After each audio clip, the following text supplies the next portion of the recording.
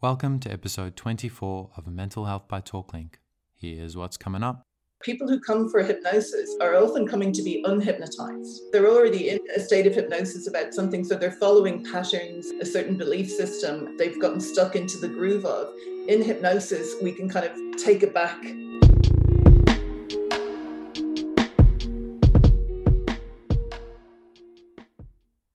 Hi, I'm Rowan, and today we're speaking with Georgina Mitchell of Hypfocus Hypnotherapy. Georgina is a clinical hypnotherapist and counsellor with over 10 years of experience. Today's podcast is brought to you by TalkLink, an online directory based in Australia and launching in April this year. TalkLink lists mental health practitioners like psychotherapists, psychologists and counsellors. Users can search for a mental health practitioner for free by applying filters for things that are important to them, like a particular focus area or experience in a specific treatment type. Users can even see a short video of the therapist to decide whether or not it's someone that they'd like to connect with. If you're a mental health professional and you'd like to get your name out there or would like to grow your business, you can sign up at talklink.com.au/get-listed. Or you can send an email to hey@talklink.com.au if you'd like to know more. Okay, let's dive in. Okay, well, my name is Georgina Mitchell and I'm a clinical hypnotherapist and counsellor, and my practice is located in Mentone.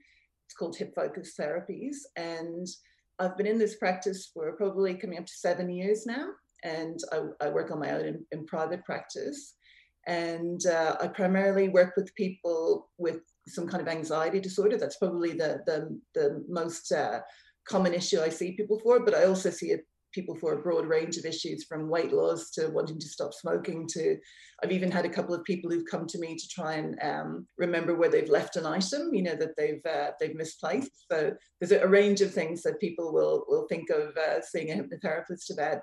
I see children about issues like bedwetting or nail biting, and some school refusal as well, which is an increasingly common issue. Sorry, school refusal? School refusal, yeah. Just kind of an anxiety-based issue where kids, don't want to go to school, and the parents are in an ongoing battle with them to try and get them back into the school system. So yeah, there's a range of issues that people come in and see. What's the most extreme thing that you've had to use hypnotherapy with? Let me see. I guess some phobias can be quite extreme and can be quite debilitating. Panic disorders are quite debilitating for people as well. There's some unusual phobias that people have that wouldn't bother most of us, but for whatever reason, some people I've known of people who've had a phobia that has been passed down from parent to child. So yeah, there's a whole range of issues, but I guess the most extreme things are perhaps the things that are really debilitating people in their lives, which is maybe panic disorders. It's preventing people from leaving their home, so the world begins to shrink around them as they try to avoid the discomfort that's being generated by the internal experience that they're having.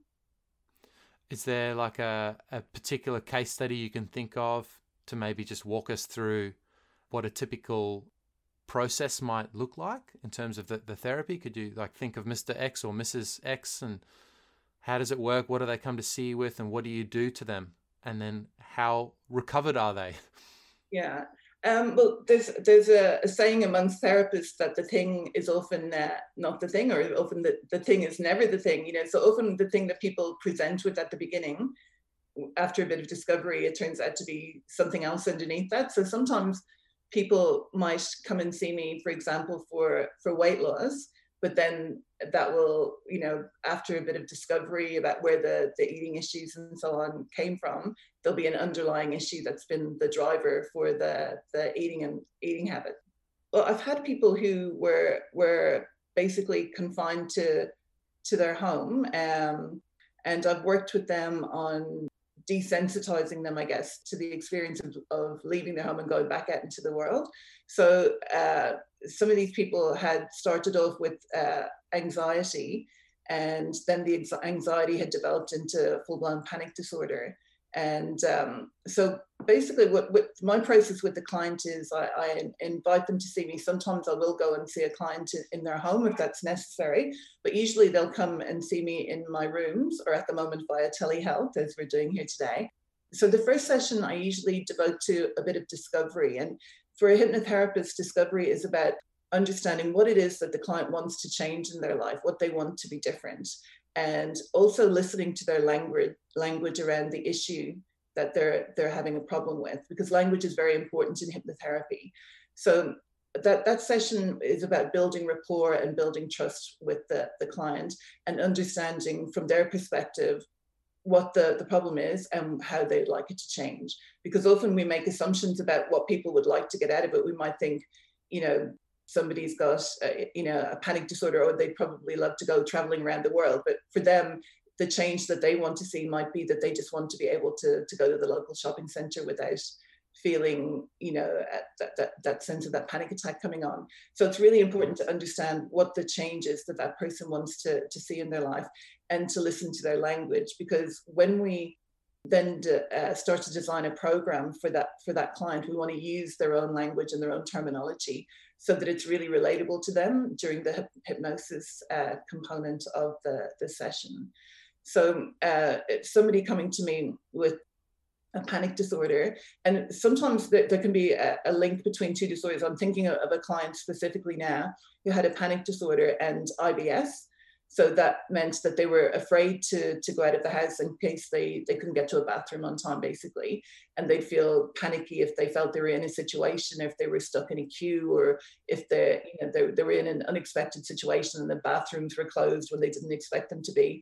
So the result of that was that they ended up kind of confining themselves to home and avoiding any situation where they couldn't predict 100% what was going to happen every step of the way when they were out. Sorry, just for our listeners, so IBS is irritable bowel syndrome, right? Mm-hmm. Yeah. So for them, it was all about discovering, how that issue came about for them, and how the process worked for them, because everybody's got their own process of anxiety or panic. That there's similarities between everybody, but it's, when you're working with somebody, it's good to understand what their specific process is, how the issue starts for them. So we often start breaking down, exactly how the experience unfolds for them. Where does it begin in the body? And, is it a hot or cold feeling, and just really identifying exactly what goes on for them when the issue starts to kick off for them, and identifying the different triggers for it. And then working on a process of desensitizing them to those triggers. So often with something like that, with that particular person, we worked on a lot of the fear that was generating the physical discomfort, because something like IBS can often be triggered or caused by stress and anxiety. So we want to lower the stress and anxiety levels and allow people to become comfortable in their own body, and to have some tools which give them some self-soothing mechanisms. So with we do that. Part of that we do as part of therapy, and then it leads into a hypnosis session where we get them into a nice relaxed state of focus. And when they're in that nice relaxed state of focus, we open them up to different ideas about how they can relax their body, and that can often be done using a metaphor or a direct suggestion. So a metaphor for somebody who's having issues with their digestive system might be along the lines of, imagining that they're taking a soothing medicine, and that medicine is soothing the body and healing. And then we go through a very detailed process with that, and then let them imagine themselves in the future no longer having that problem, and living their life comfortably, and then kind of repeating that process until their mind becomes used to creating that. It's like a future memory, that they're creating for themselves. So we go through that kind of process, and then we try to test it out a little bit to see how comfortable they are if they want to go somewhere and do something. Where are the levels of comfort? If they imagine the next day that they need to go somewhere, what their levels of comfort are about going and doing that, and how effective the session has been. So I'm not sure if that's explaining it very well, but I think probably explaining how the process of hypnosis work will be a little bit clearer. So with hypnosis, what we want to do is get somebody into that focused state of absorption where the conscious mind begins to become relaxed and almost go to the side a little bit. And then we want to introduce another set of ideas and perceptions into the mind so that somebody can reevaluate what's going on for them in their internal experiences. So it's a little bit like if our mind is like a crossword puzzle, it's a little bit like a very cryptic crossword puzzle. And as we're going through life, we're filling out answers, and the correct answer allows us to fill in the next part. But sometimes we get stuck in a puzzle because somewhere along the way we've written in an incorrect word, and it seemed to work with a few of the other cross sections of that crossword. And it's only until we get to the last word that we realize the answer isn't correct. So what we want to do with hypnosis is go back and review, the belief systems that we've put in place throughout our life and the habits that we've created, and often when we do create beliefs and habits, we never question them again. We just accept that that's the way it is. But with hypnosis, we can go back and review and say, oh, if I took this word out of the puzzle and replaced it with this word, somehow the rest of the crossword starts to fall into place a little better for me. Does that kind of make sense? But when you're speaking to someone in hypnosis, looking through these words in their crossword puzzle, are they like, they're not conscious obviously because they're hypnotized, but can they talk back to you, and are they level-headed? Like, what state are they like when you're having these chats with them while they're in hypnosis? Absolutely. I mean, not all hypnosis will involve an interaction, but often an interaction is quite important in hypnosis, just to see where people are in their process. So sometimes in an interaction in hypnosis, you might ask people to move a finger to indicate yes, or another finger to indicate no, or you might actually have a verbal interaction with them.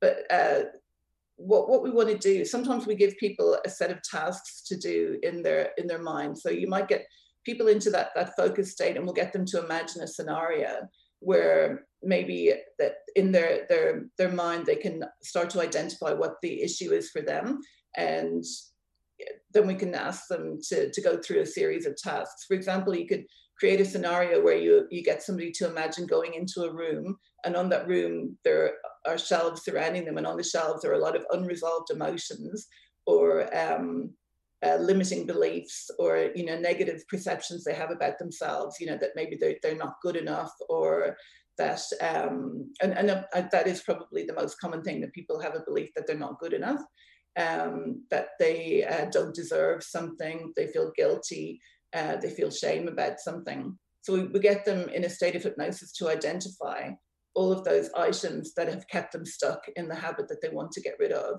And then we can ask them to collect them, and then guide them through a process of getting rid of those items. Everything that they're ready to get rid of, they can dispose of them. But it's kind of, it helps people to identify that something is maybe an unresolved emotion that's triggering a habit in them.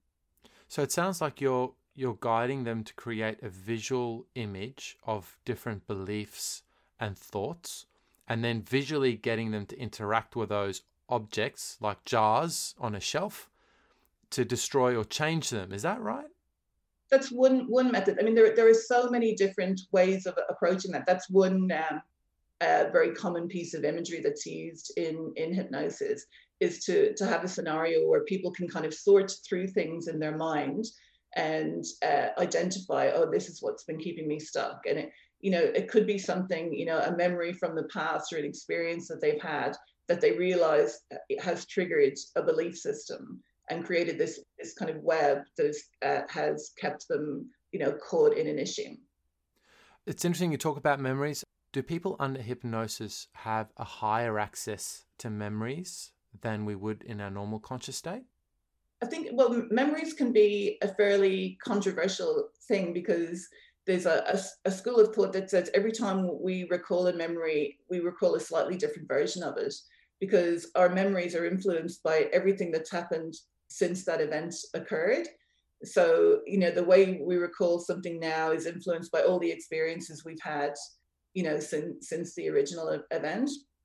But what happens in hypnosis is that the imagination can become very fluid.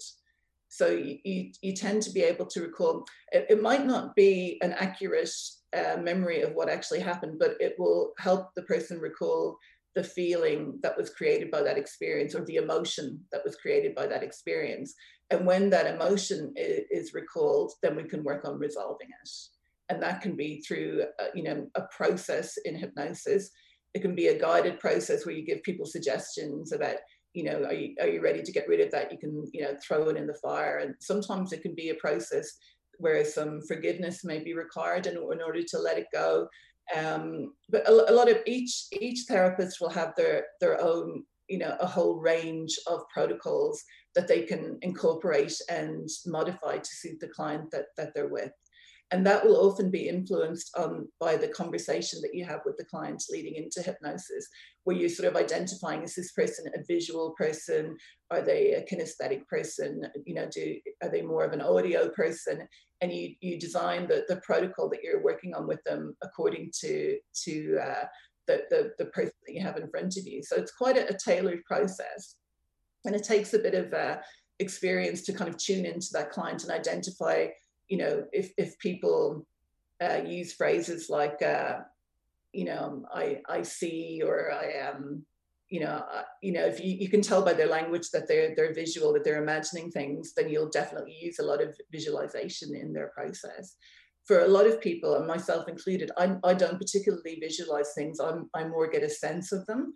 So if somebody says to me, visualize something, I'll immediately start thinking, having that internal dialogue. I can't really visualize it. I don't think I'm doing this right.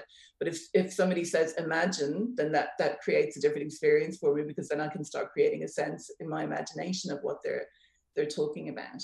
Is that one of the things that differentiates a good hypnotherapist from a bad one? I personally believe so. I mean, a hypnotherapist is a little bit like a musician. There are lots of different styles and different talent levels, but one style is equally as effective as another. So there could be a number of different approaches. So I think a good hypnotherapist is a fairly intuitive person, and I believe that applies to all therapy. Quite intuitive, and to be able to really listen to a client and tune into their perspective without getting over involved in it. You have to be able to stand away from the client, but also be intuitive about what that client needs in the moment. In stage hypnotherapy, where you've got basically a show person standing on the stage guiding people to do, silly things like cluck like chickens. One of the things they always do is they make you forget what you were suggested to do during your session.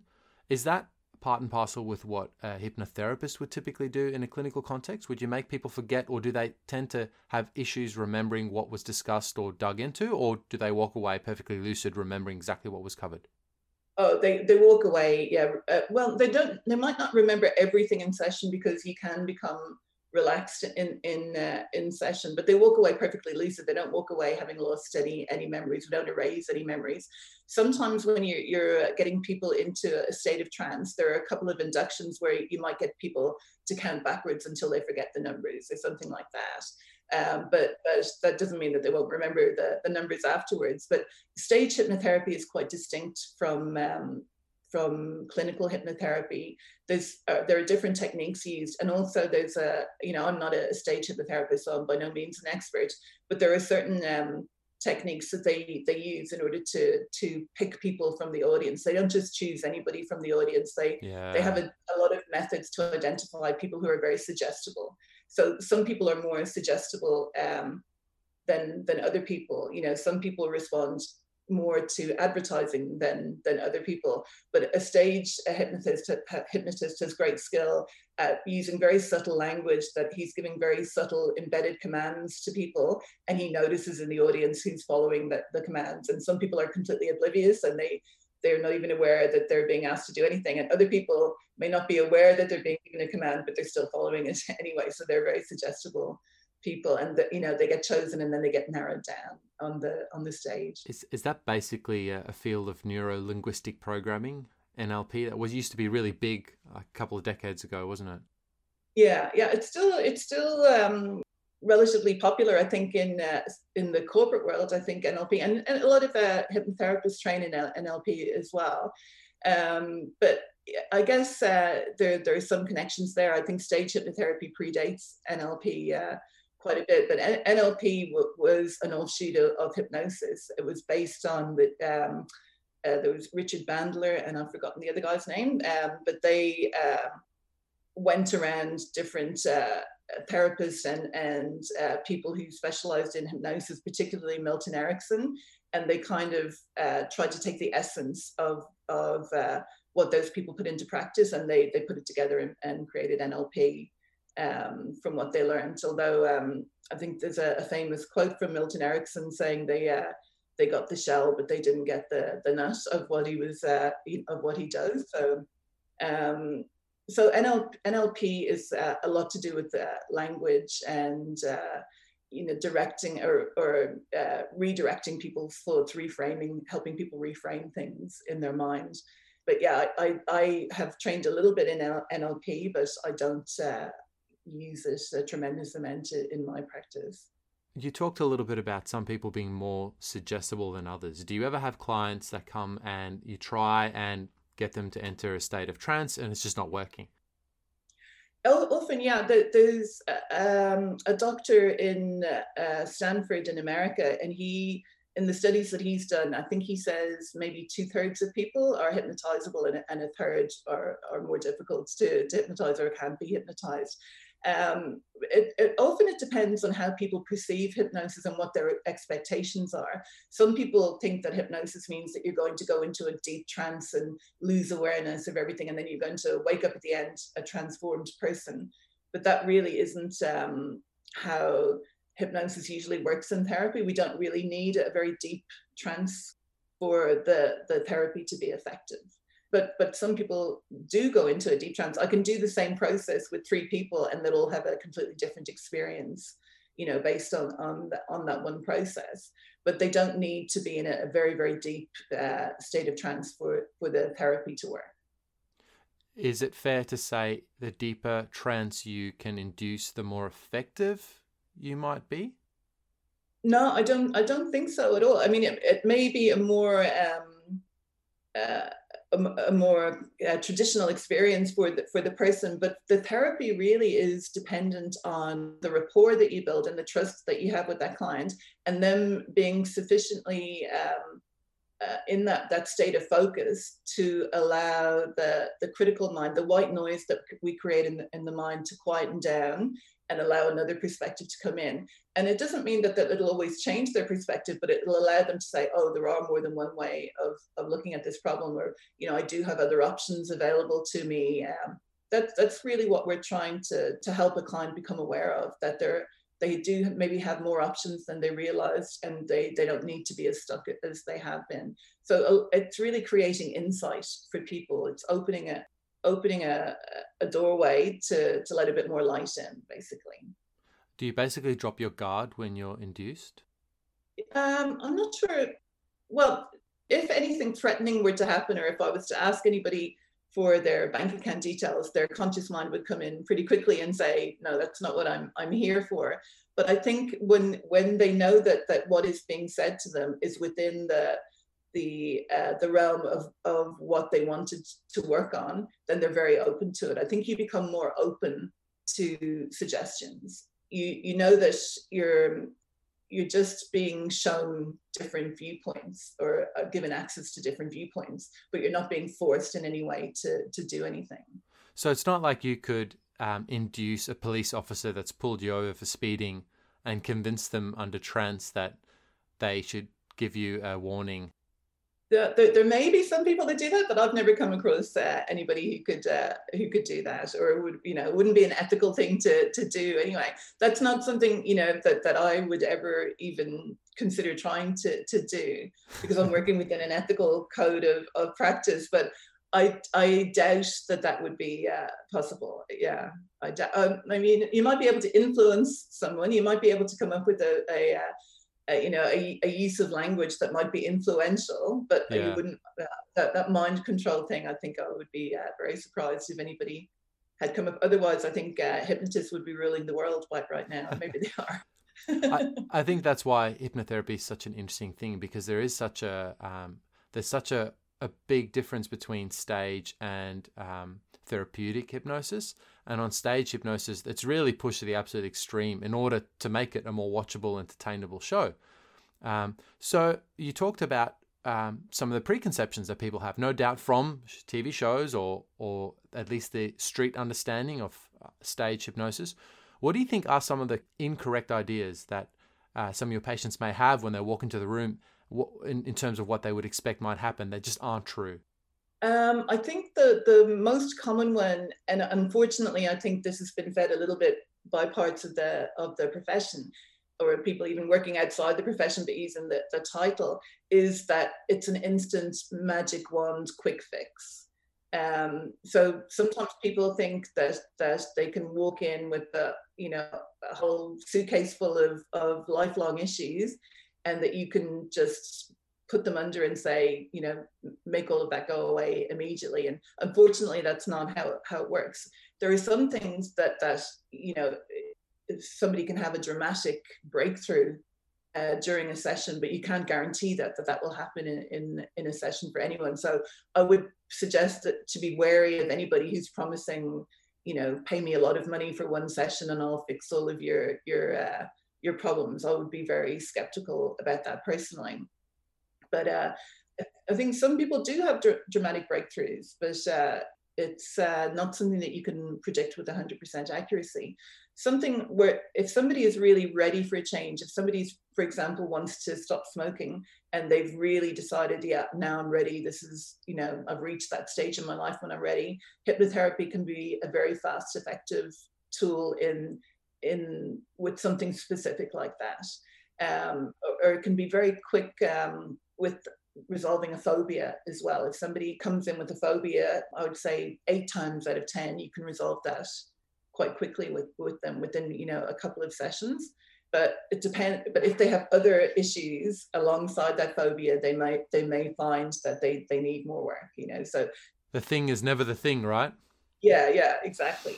So, but yeah, something is very specific that somebody's ready to do.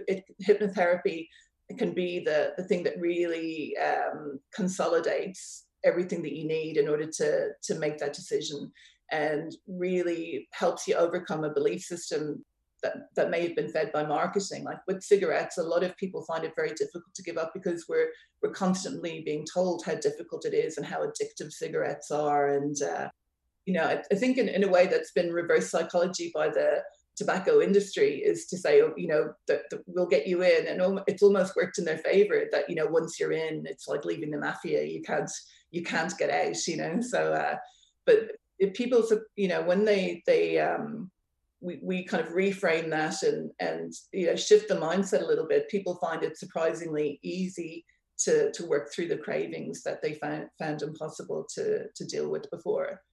I wonder if there was any element of intentionality when they built, because a huge amount of money has been poured into marketing tobacco. I wonder if there was any part of like knowing what human nature is. If we make it seem really hard, we'll actually immediately cut off X% of people from even trying to approach it. Yeah, I wouldn't be at all surprised. I don't know for sure, but it's a pretty effective way of retaining a lot of your customers, to tell them, well, once you've started, don't even bother trying to stop because it's just too difficult. So, I think I wouldn't be surprised if they realized that they could use it to benefit themselves at some point. Yeah, we're speculating and just guessing here, but it is an interesting place to go.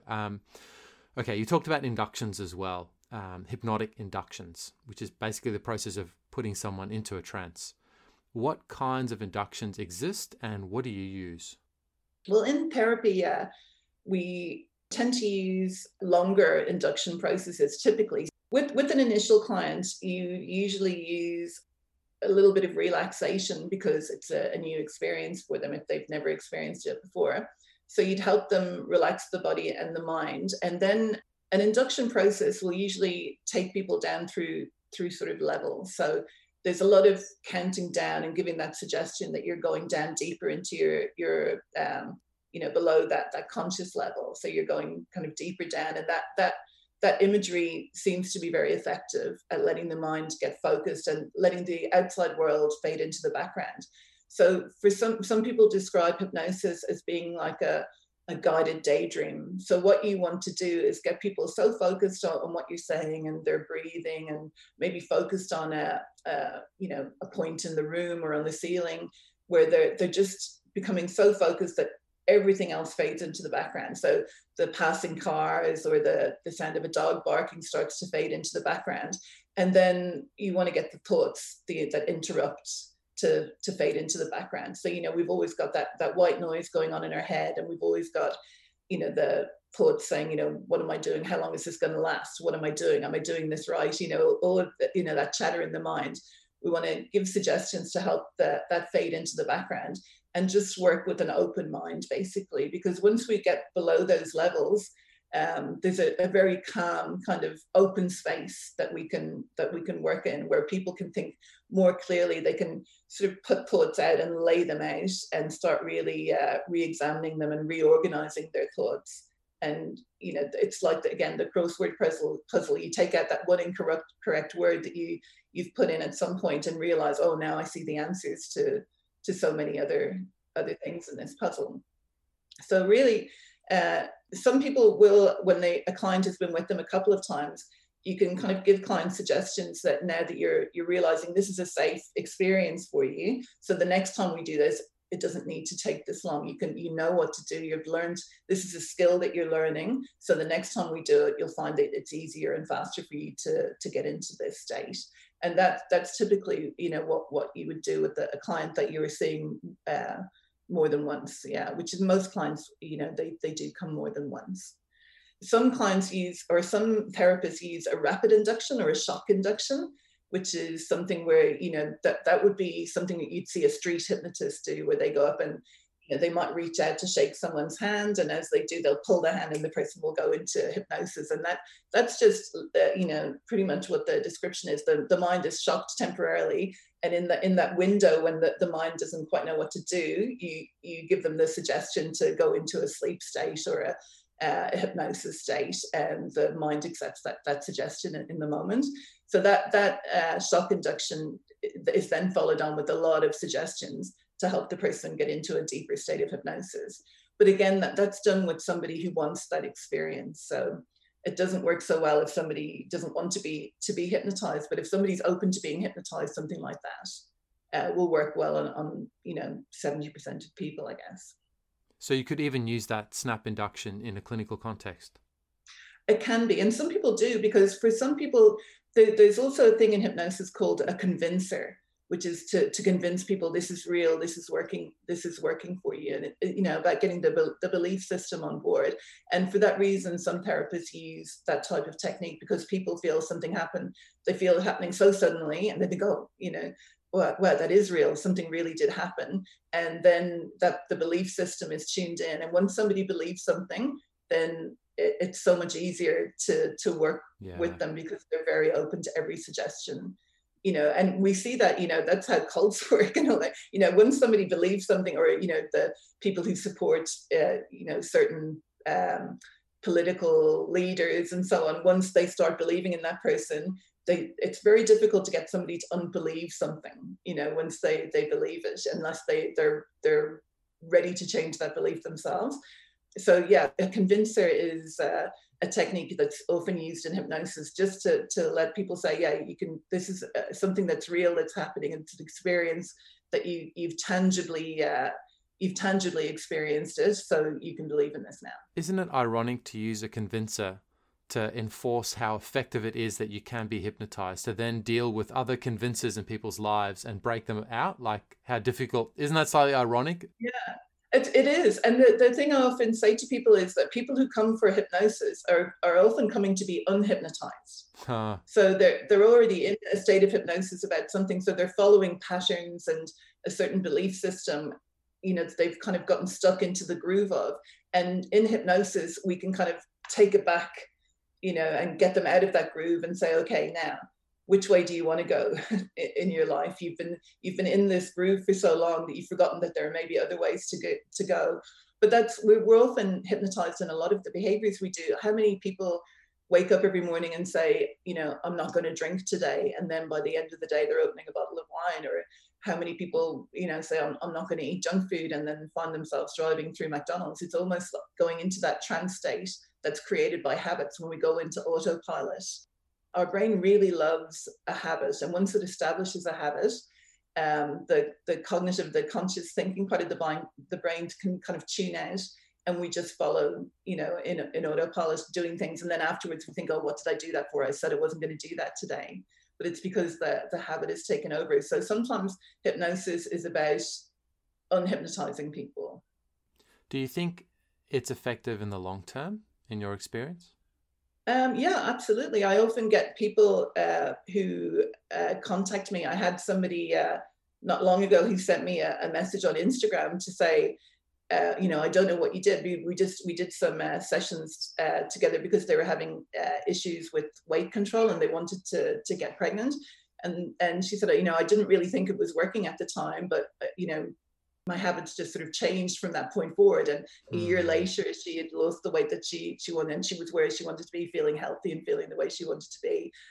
But I have had a client, one of my favorite stories is a client who came to me, and the second week she came, she said, oh, I think we need to start again. I don't think that worked last week. So we went over what she described to me the first week, and I said, oh, are you still doing this? And one of the habits she wanted to change was that when she was driving home every evening, she was going through the drive-through of a fast food place and buying food, and then going home and cooking dinner. And she, obviously that's not a healthy habit.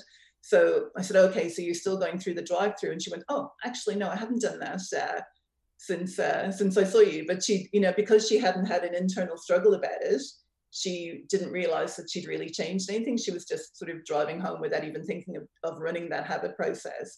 So sometimes it can work like that the change feels so natural that people almost need to have it pointed out to them where they were before the change happened, to realize, like, oh yeah, I'm not doing that anymore. That's amazing. Yeah, it can be quite a subtle change, yeah. On your website, you actually talk about weight loss specifically, and you have this thing called a virtual gastric band. Can you tell us what that is? That's a process that it originated in Spain, and then a lady from the UK, Sheila Granger, took up the process, and she kind of repackaged it, which happens a lot in the therapy world now. Different techniques they're tweaked and they're rebranded and so on. But what that is about is for people who are having difficulty controlling their appetite. So sometimes weight gain creeps up on people, and they start to feel unhealthy, or they might have health issues. There are a lot of health issues that are associated with weight gain, sleep apnea and diabetes, to name heart disease, to name but a few. So when people realize that they're having difficulty controlling the quantities that they're consuming, the virtual gastric band can be useful for people in that kind of bracket who really need to lose weight, especially for health reasons. But I do really stress with people that weight loss isn't a panacea for everything. So sometimes people think if they change their body shape, it will solve all their problems and they'll feel so much better and so much happier about themselves. But I don't subscribe to that view. I think there's a lot more to being happy than simply losing weight, or I don't even like to say happy, a lot more to feeling comfortable in who you are and how you are than simply losing weight. So the virtual gastric band, I usually recommend to people who are concerned that their weight is having an impact on their health.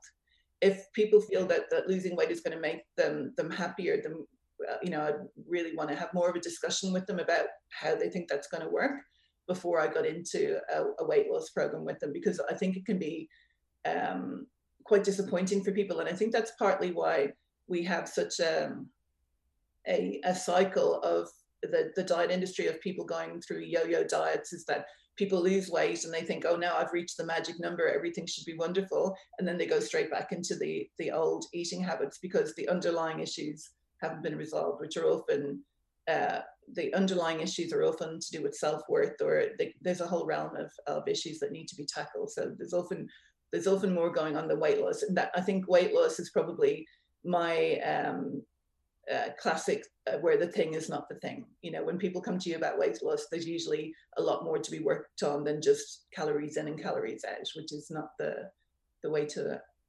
approach a healthy lifestyle anyway. Yeah. And then I guess then you apply the example you described where you might get them to put those beliefs in a space where they can destroy them or take them out of their life.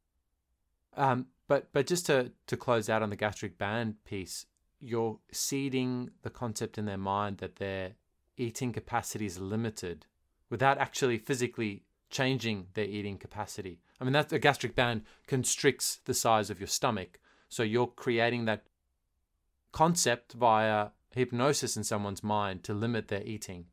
Is that right? That's right. You're giving the suggestion that they're going to be satisfied with smaller amounts of food, and planting the suggestion about eating mindfully, eating slowly, enjoying food, enjoying a range of food, but only eating what you need, basically. So reducing the size of your appetite and stop eating when you feel satisfied, and making a distinction between feeling satisfied and feeling full, because a lot of people eat to feel full.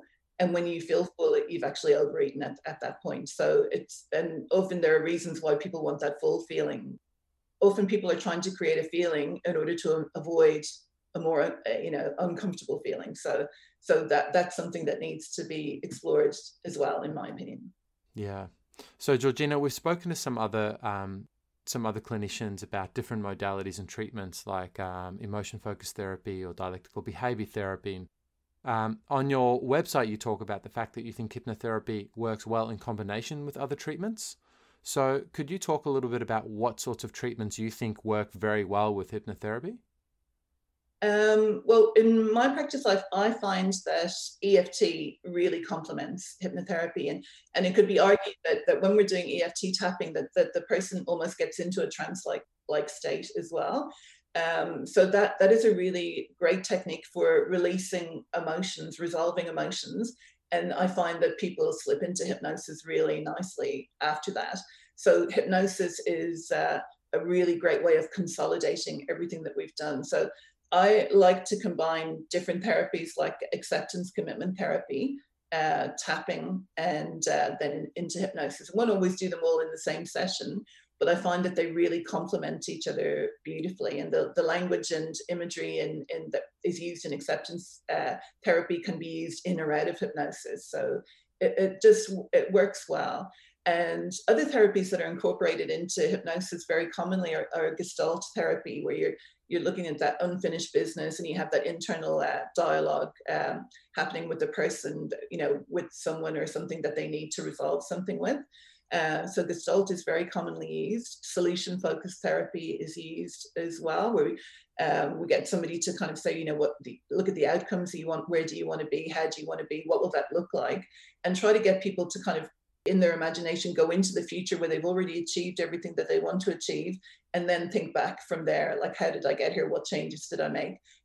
Somehow, things fall into place. Things become more obvious from that perspective sometimes than looking forward. How am I going to climb this mountain versus looking down? I can see, how I got up here. So sometimes that just provides the perspective that people need to get the insight they need for change. So basically, any psychotherapy can be incorporated into hypnosis and hypnotherapy. It really depends on the individual in front of you. The language that they use gives you clues, and you say, "Oh yeah, I think this is a great opportunity based on what they've been saying to me. This will fit really well with some timeline therapy or some timeline therapy which is going into the future." And sometimes we let people imagine themselves in the future achieving everything, and then we let them imagine, the road that you've traveled through life, and what resources have helped you keep going and what's held you back, and let them make a decision about what they're going to keep and what they're going to leave behind in order to continue on their journey. But it's combining a lot of different therapies, but it really depends on the client that you're dealing with. But predominantly, I use acceptance commitment therapy, EFT, and then hypnosis. Georgina, how much would a consultation cost? Well, the initial consultation with me is 90 minutes, and that's $225. And then an hour-long consultation is $175. But if people end up doing multiple sessions, then I usually kind of reduce the rate from 4 sessions onwards. So so that's basically the rate at the moment. And is there any Medicare rebate relief on that, or are there any insurance policies that will cover that? Private health funds do cover, some private health funds do cover hypnotherapy. It's important to check with your provider. So they'll give a rebate. Some will only give a rebate for weight loss or smoking, but some others will allow you to use your extras cover for hypnosis or hypnotherapy. But it's important to check with your policy and your provider, because they're an ever-moving and ever-changing kind of industry. And for counselling, for people going for counselling, recently Medibank, Bupa and Police Health have all agreed to do rebates for telehealth and counselling. So it's worthwhile checking policies for that as well. And also, if people have financial difficulties, it's always worth making a phone call and seeing, what can be negotiated as well, especially at times like this, where a lot of people are struggling and there's a lot of uncertainty around, it's definitely worth making a phone call and seeing what we can do. It's great to hear that you're open to that sort of thing, and I'm sure many other clinicians and professionals would be open to that too. If someone wanted to reach out and find you specifically, Georgina, where can they reach you? They can reach me at hypfocus.com.au, and I'm located in Melbourne, so it's HYPFOCUS, and I'm in Mentone. Currently, I'm seeing clients via telehealth, which is very effective and equally as effective as seeing people in person. And I'm actually enjoying that, because people from further afield are able to see me quite easily as well. I did have a couple of clients that used to travel quite a long way, and now they're very comfortable with the telehealth process. But my room is in Mentone, so once the restrictions are lifted, then I'll be seeing people face to face again. Georgina, thanks for your time today. You're very welcome. It's lovely to talk to you. Okay. If you've enjoyed this podcast, please leave us a review and a comment. We read every single one, and it gives us a huge boost to keep going. Your reviews and comments also make these conversations more discoverable by other listeners. Thanks so much, and see you again soon.